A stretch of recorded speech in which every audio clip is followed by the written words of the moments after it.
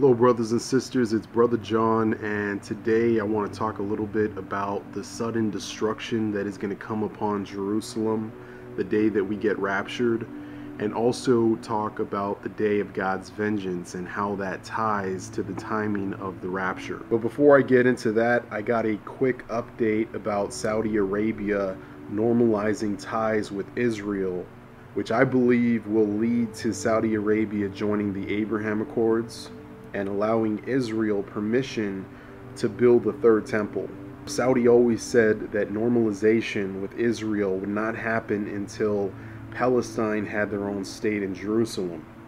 However, in the latest turn of events, Saudi is now saying that there is another way to normalize ties with Israel that is not dependent on Israel recognizing a Palestinian state.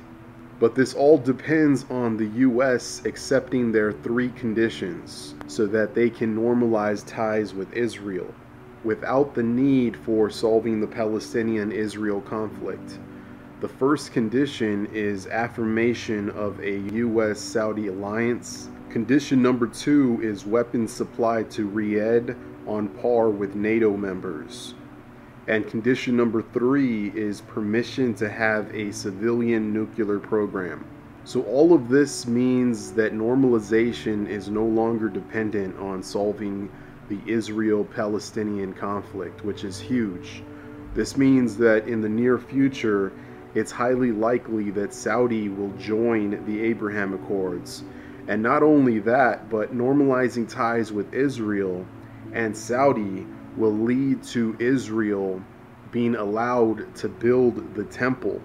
And Israel will believe that they are now at a time of peace with their Arab neighbors that have joined these Abraham Accords.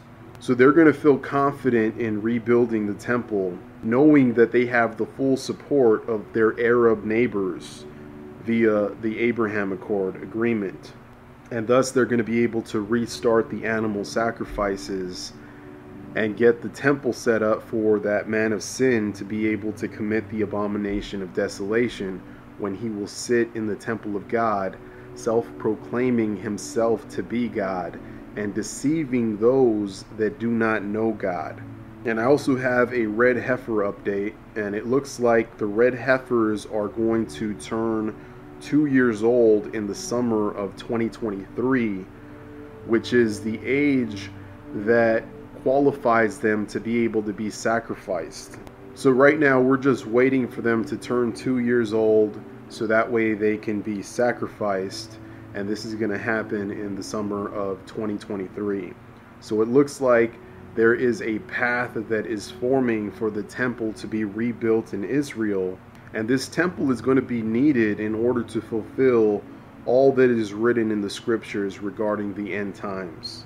Just as Paul said that the man of sin is going to sit in the temple of God, self-proclaiming himself to be God. So therefore there must be a temple for that man of sin to sit in. And we have Saudi that is saying that the normalization with Israel will happen in time. So these things do take time. It's not something that's going to happen overnight. It's likely to take many months in order for us to see these things take place. And here's the thing. The majority of Israel got the prophecies wrong about the Messiah's first coming. Likewise, most Christians today are deceived and they believe in a 7-year pre-tribulation. But there was a small remnant of Israel that believed the truth about the Messiah and his first coming.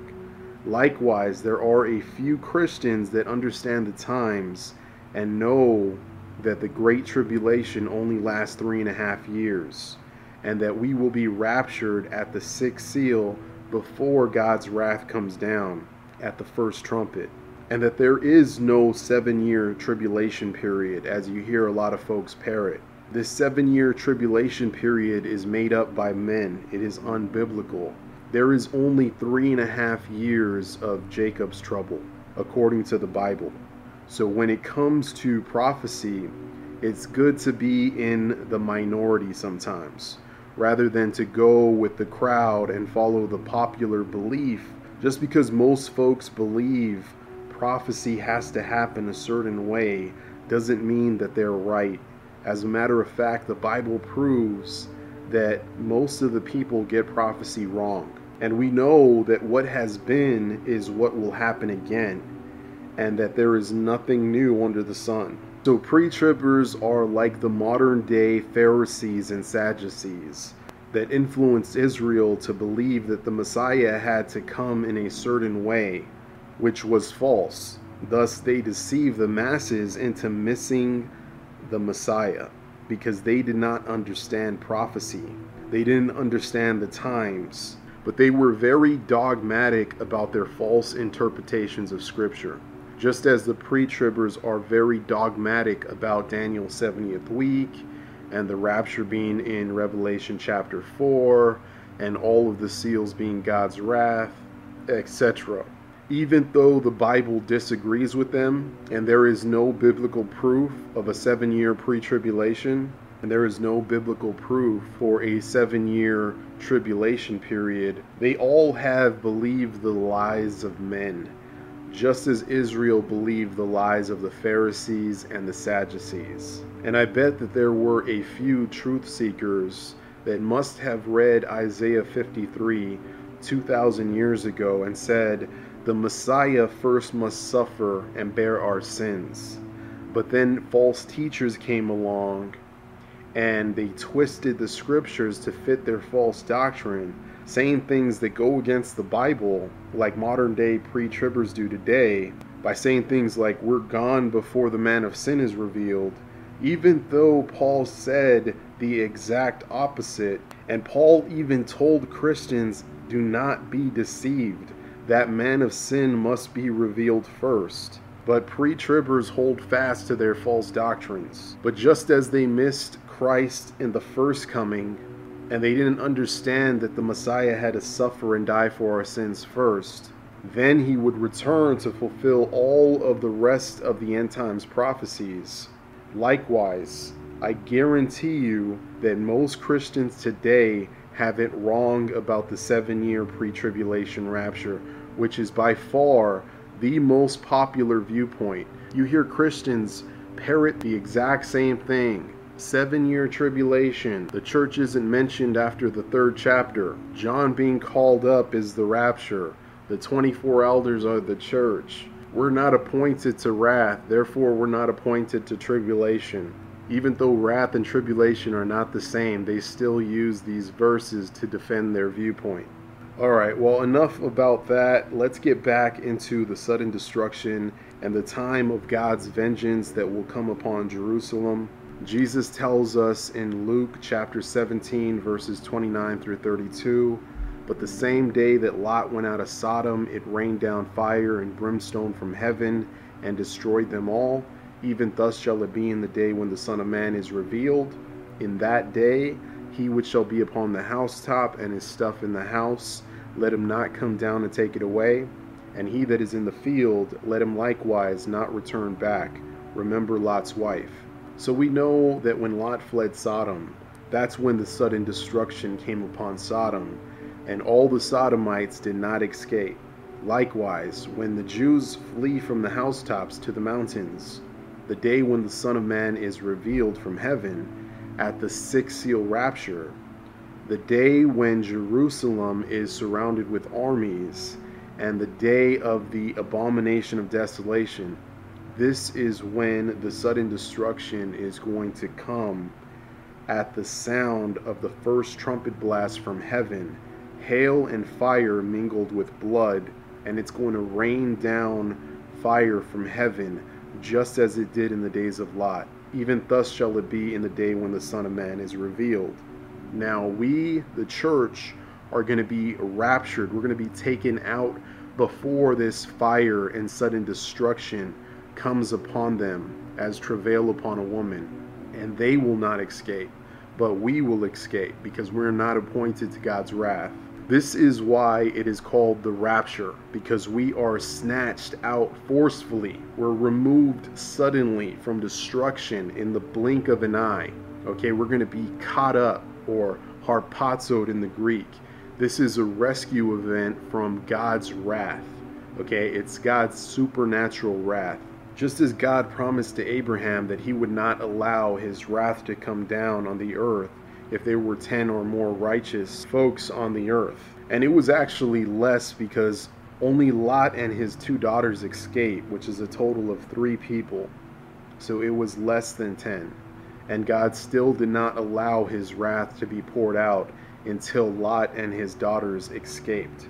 So how much more then will God not allow his wrath to come down until his children that are made righteous by the precious blood of his only begotten Son, Jesus Christ, until all that believe in him are safely hid in the place that he prepared for us in his Father's house. This is why the post-trib position, and I shouldn't even call it post-trib because what it really is it's post-wrath. This is why the post-wrath position is even worse than the pre-trib position. What it tells me is that these folks that believe in a post-wrath rapture, they do not know the character of God. Jesus is the same today, yesterday, and forever. And God will not pour out his wrath on his children. And if Jesus said that he's going to prepare a place for us, and that he would come again to receive us onto himself, then we could take that to the bank. It's a done deal. Isaiah chapter 35 verse 4 says, "Say to them that are of a fearful heart, be strong, fear not. Behold, your God will come with vengeance, even God with recompense. He will come and save you." Now notice that the day of God's vengeance is the same day he will come and save you, according to the prophet Isaiah. And we know that this saving is the rapture, and we're saved from God's wrath. For God's vengeance is God's wrath. He is going to pay back his enemies with wrath. But first, he will save us by rapturing us to heaven.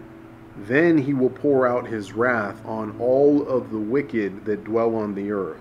So then, knowing that the rapture happens the same day as God's vengeance, then all we need to know is, when does God's vengeance begin? Because that will be the same day as the rapture. And we see God's vengeance beginning in Luke chapter 21, verses 20 through 28. "And when ye shall see Jerusalem compassed with armies, then know that the desolation thereof is nigh. Then let them which are in Judea flee to the mountains, and let them which are in the midst of it depart out, and let not them that are in the countries enter thereinto.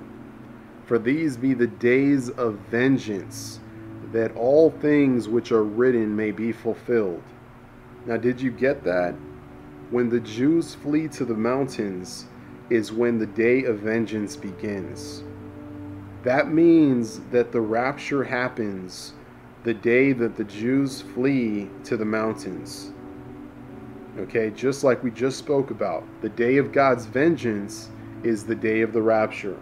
When is the day of God's vengeance? Luke 21 just told us it's the time when the Jews flee to the mountains. Back to Luke 21. "But woe unto them that are with child, and to them that give suck in those days, for there shall be great distress in the land, and wrath upon this people. And they shall fall by the edge of the sword, and shall be led away captive into all nations. And Jerusalem shall be trodden down of the Gentiles, until the times of the Gentiles be fulfilled." And Revelation chapter 11 tells us that the holy city they shall tread under foot for 42 months. Not 7 years. There is no 7-year tribulation period. This is unbiblical nonsense. Find me one verse in the Bible that is not Daniel 9:27, and show me where it even mentions this 7-year tribulation period. And Daniel 9:27 is a misinterpretation. Back to Luke 21. "And there shall be signs in the sun, and in the moon, and in the stars, and upon the earth distress of nations, with perplexity, the sea and the waves roaring, men's hearts failing them for fear and for looking after those things which are coming on the earth, for the powers of heaven shall be shaken. Notice that all of these great signs begin to happen when the Jews flee to the mountains. That's because it is the start of Jacob's trouble and the great and terrible day of the Lord. Great for those that are saved, terrible for the unsaved. Back to Luke. And then shall they see the Son of Man coming in a cloud with power and great glory. And when these things begin to come to pass, then look up and lift up your heads, for your redemption draweth nigh. So these verses here are very telling. They reveal a ton of information for those that have eyes to see and ears to hear. Jesus just told us what to look for so that we can know for certain when he is coming. But pre-tribbers reject all of these signs, and they say that this is when Jesus comes at the Battle of Armageddon. And it's just very sad, and it's unfortunate that our brothers and sisters in Christ have been deceived into believing a lie that robs them of all of the signs of the rapture. When Jesus comes to gather his elect, that is the church, onto himself as eagles gather to a carcass, now I understand why Paul said to the church, do not be deceived. The coming of our Lord Jesus Christ will not come until the man of sin is revealed first. But he knew that folks were going to be deceiving so many Christians. So he told them, remember I told you about all of this? I told you that the man of sin must be revealed before the coming of our Lord Jesus to rapture us to heaven. Why then are you allowing yourselves to be deceived by so-and-so? Well, I'm so glad that he mentioned that in his verse. Do not be deceived. The man of sin must be revealed first. Then the Lord Jesus Christ is going to come to gather us together onto himself at the rapture. Now we see the entire church in heaven for the very first time at the sixth seal in Revelation chapter 7. They are so numerous in size that no man can number them. That is very telling. That means that this group of people can only be the blood-bought church. Every believer that ever existed, all together at once before the throne of God, beholding his glory, seeing him for the first time face to face, praising and worshiping God in heaven as he wipes away all of our tears, and all of our pain and sorrows are gone in a moment. All of our suffering will be gone forever, and he's going to make all things new. This is what we're all waiting for, to be with our Lord in heaven, to put an end to all of this wickedness and sin, and to bring in everlasting righteousness and peace, and for earth to be just as it is in heaven. But this is also why all of the suffering of this present time is not even worthy to be compared with the glory which shall be revealed in us when our Lord Jesus Christ comes in the clouds to gather together his elect onto himself, just as the eagles gather to a carcass. So shall we be gathered to meet him in the air. And what a glorious day that will be. It will be a great day for us that are saved, but it's going to be a terrible day for those that rejected the love of the truth so that they might be saved. For this reason, it is our duty as lovers of Christ to spread the gospel to all creation, because a day is coming when the door to the ark is going to be shut, just as in the days of Noah. The same day that that flood came was the same day that the door to the ark was shut. And the only way to escape is by faith in the only name given to mankind in which we must be saved. And that name is the name that is above all names. That at the name of Jesus, every knee should bow, of things in heaven and things in the earth, and the things under the earth, and that every tongue should confess that Jesus Christ is Lord, to the glory of God the Father. Amen. So we are not in darkness, brothers and sisters. Our Lord gave us many signs to know when He is coming to gather us to Him. The false doctrine of imminency ignores all of these signs, and it robs Christians of the signs of the coming of the Son of Man and the things that must take place before the rapture. Paul told us plainly that the man of sin must be revealed first, then Jesus will come. And not only Paul, but Jesus even tells us, when we shall see the abomination of desolation, that is when the Jews are to flee from the housetops. And that is the day that the Son of Man will be revealed. This is the day that the great tribulation begins, the time of Jacob's trouble. But we shall be saved out of it. And just as it is written, when Christ, who is our life, shall appear, then shall ye also appear with him in glory. And the first time Jesus appears on the earth is at the sixth seal rapture. And at the same time, the unsaved are hiding from the face of our Lord. They're hiding in the rocks and in the caves from the wrath of the Lamb, for the great day of his wrath is come, and who shall be able to stand?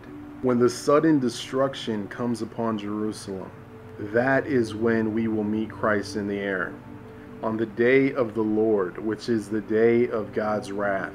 It is when God's wrath will come down. That is when we go up on the same day. And the Bible tells us that God's wrath comes at the sixth seal and not before it. Pre-tribbers have to accept what the Bible says and stop trying to make things up that are not in the Bible. Like saying that God's wrath begins when Jesus opens the scroll, even though that's not what the Bible says. And the Bible does not agree with them. They just make things up. And I love my pre-trib brothers and sisters. I love them dearly, but it's very painful to have to hear them teaching such false doctrine and deceiving the masses about the rapture and the timing of our Lord's return, robbing Christians of all of the signs of his coming and making things up that are just unbiblical. And in doing so, they're deceiving many, and especially the newborn Christians that don't know the scriptures and they don't know the end times, and they just agree with whatever the pastor is teaching without even verifying it with the scriptures, because they don't know the word of God and they don't know prophecy, or they don't understand it. And these pre-tribbers all just repeat the same verses like parrots. They all say the same false doctrine. They butcher end times prophecy, saying things like the 7-year tribulation period. I could go on, but I'll just leave it at that, and I don't even want to get started on the post-wrathers that have God pouring his wrath down on his children. And they say things like, well, believers have always suffered. What makes us special? Not understanding the scriptures or God's righteousness and his righteous judgment. First off, this is not going to be your regular everyday suffering that Christians have endured over the past 2,000 years, because Jesus likens this time to great tribulation, such as was not since the beginning of the world to this time, no, nor ever shall be. This is going to be the worst time in the history of the world, and the world has had some pretty dark times. So this tells us it is going to be literal hell on earth. And it literally is. The bottomless pit is going to be opened, and Satan and his fallen angels are going to be wreaking havoc on the world for 3.5 years. And not only that, there's going to be a supernatural army of 200 million horsemen that are going to be roaming around, killing a third part of men by fire and by the smoke and by the brimstone which is issued out of their mouths. And I can go on and on. These post-wrathers have us that are covered with the blood of Jesus Christ, being punished with the wicked Christ-rejecting world, not understanding that this is God's wrath for the unjust, and we are justified. Jesus took all the punishment that we deserved on the cross. Therefore, God is not angry with us that believe in his only begotten Son. When God sees us, he doesn't see us and all of our sins and our filthiness. He sees the blood of his Son, Jesus Christ, in whom he is well pleased. It is not in God's character to pour his wrath out on the righteous. And we are the righteous, not because of our deeds. We don't have any. All of our deeds are but filthy rags to the Lord. The Lord requires perfection. But it is because of our faith in Jesus Christ, who is our righteousness. As it is written, the just shall live by faith. Just as Abraham believed God and his faith was credited for righteousness, and Abraham being the father of faith, so too are we made right with God because of our faith. And when Jesus comes, what did he say that he's going to be looking for? He said, when the Son of Man comes, will he find faith on the earth? Notice he didn't say anything else. He only mentioned faith.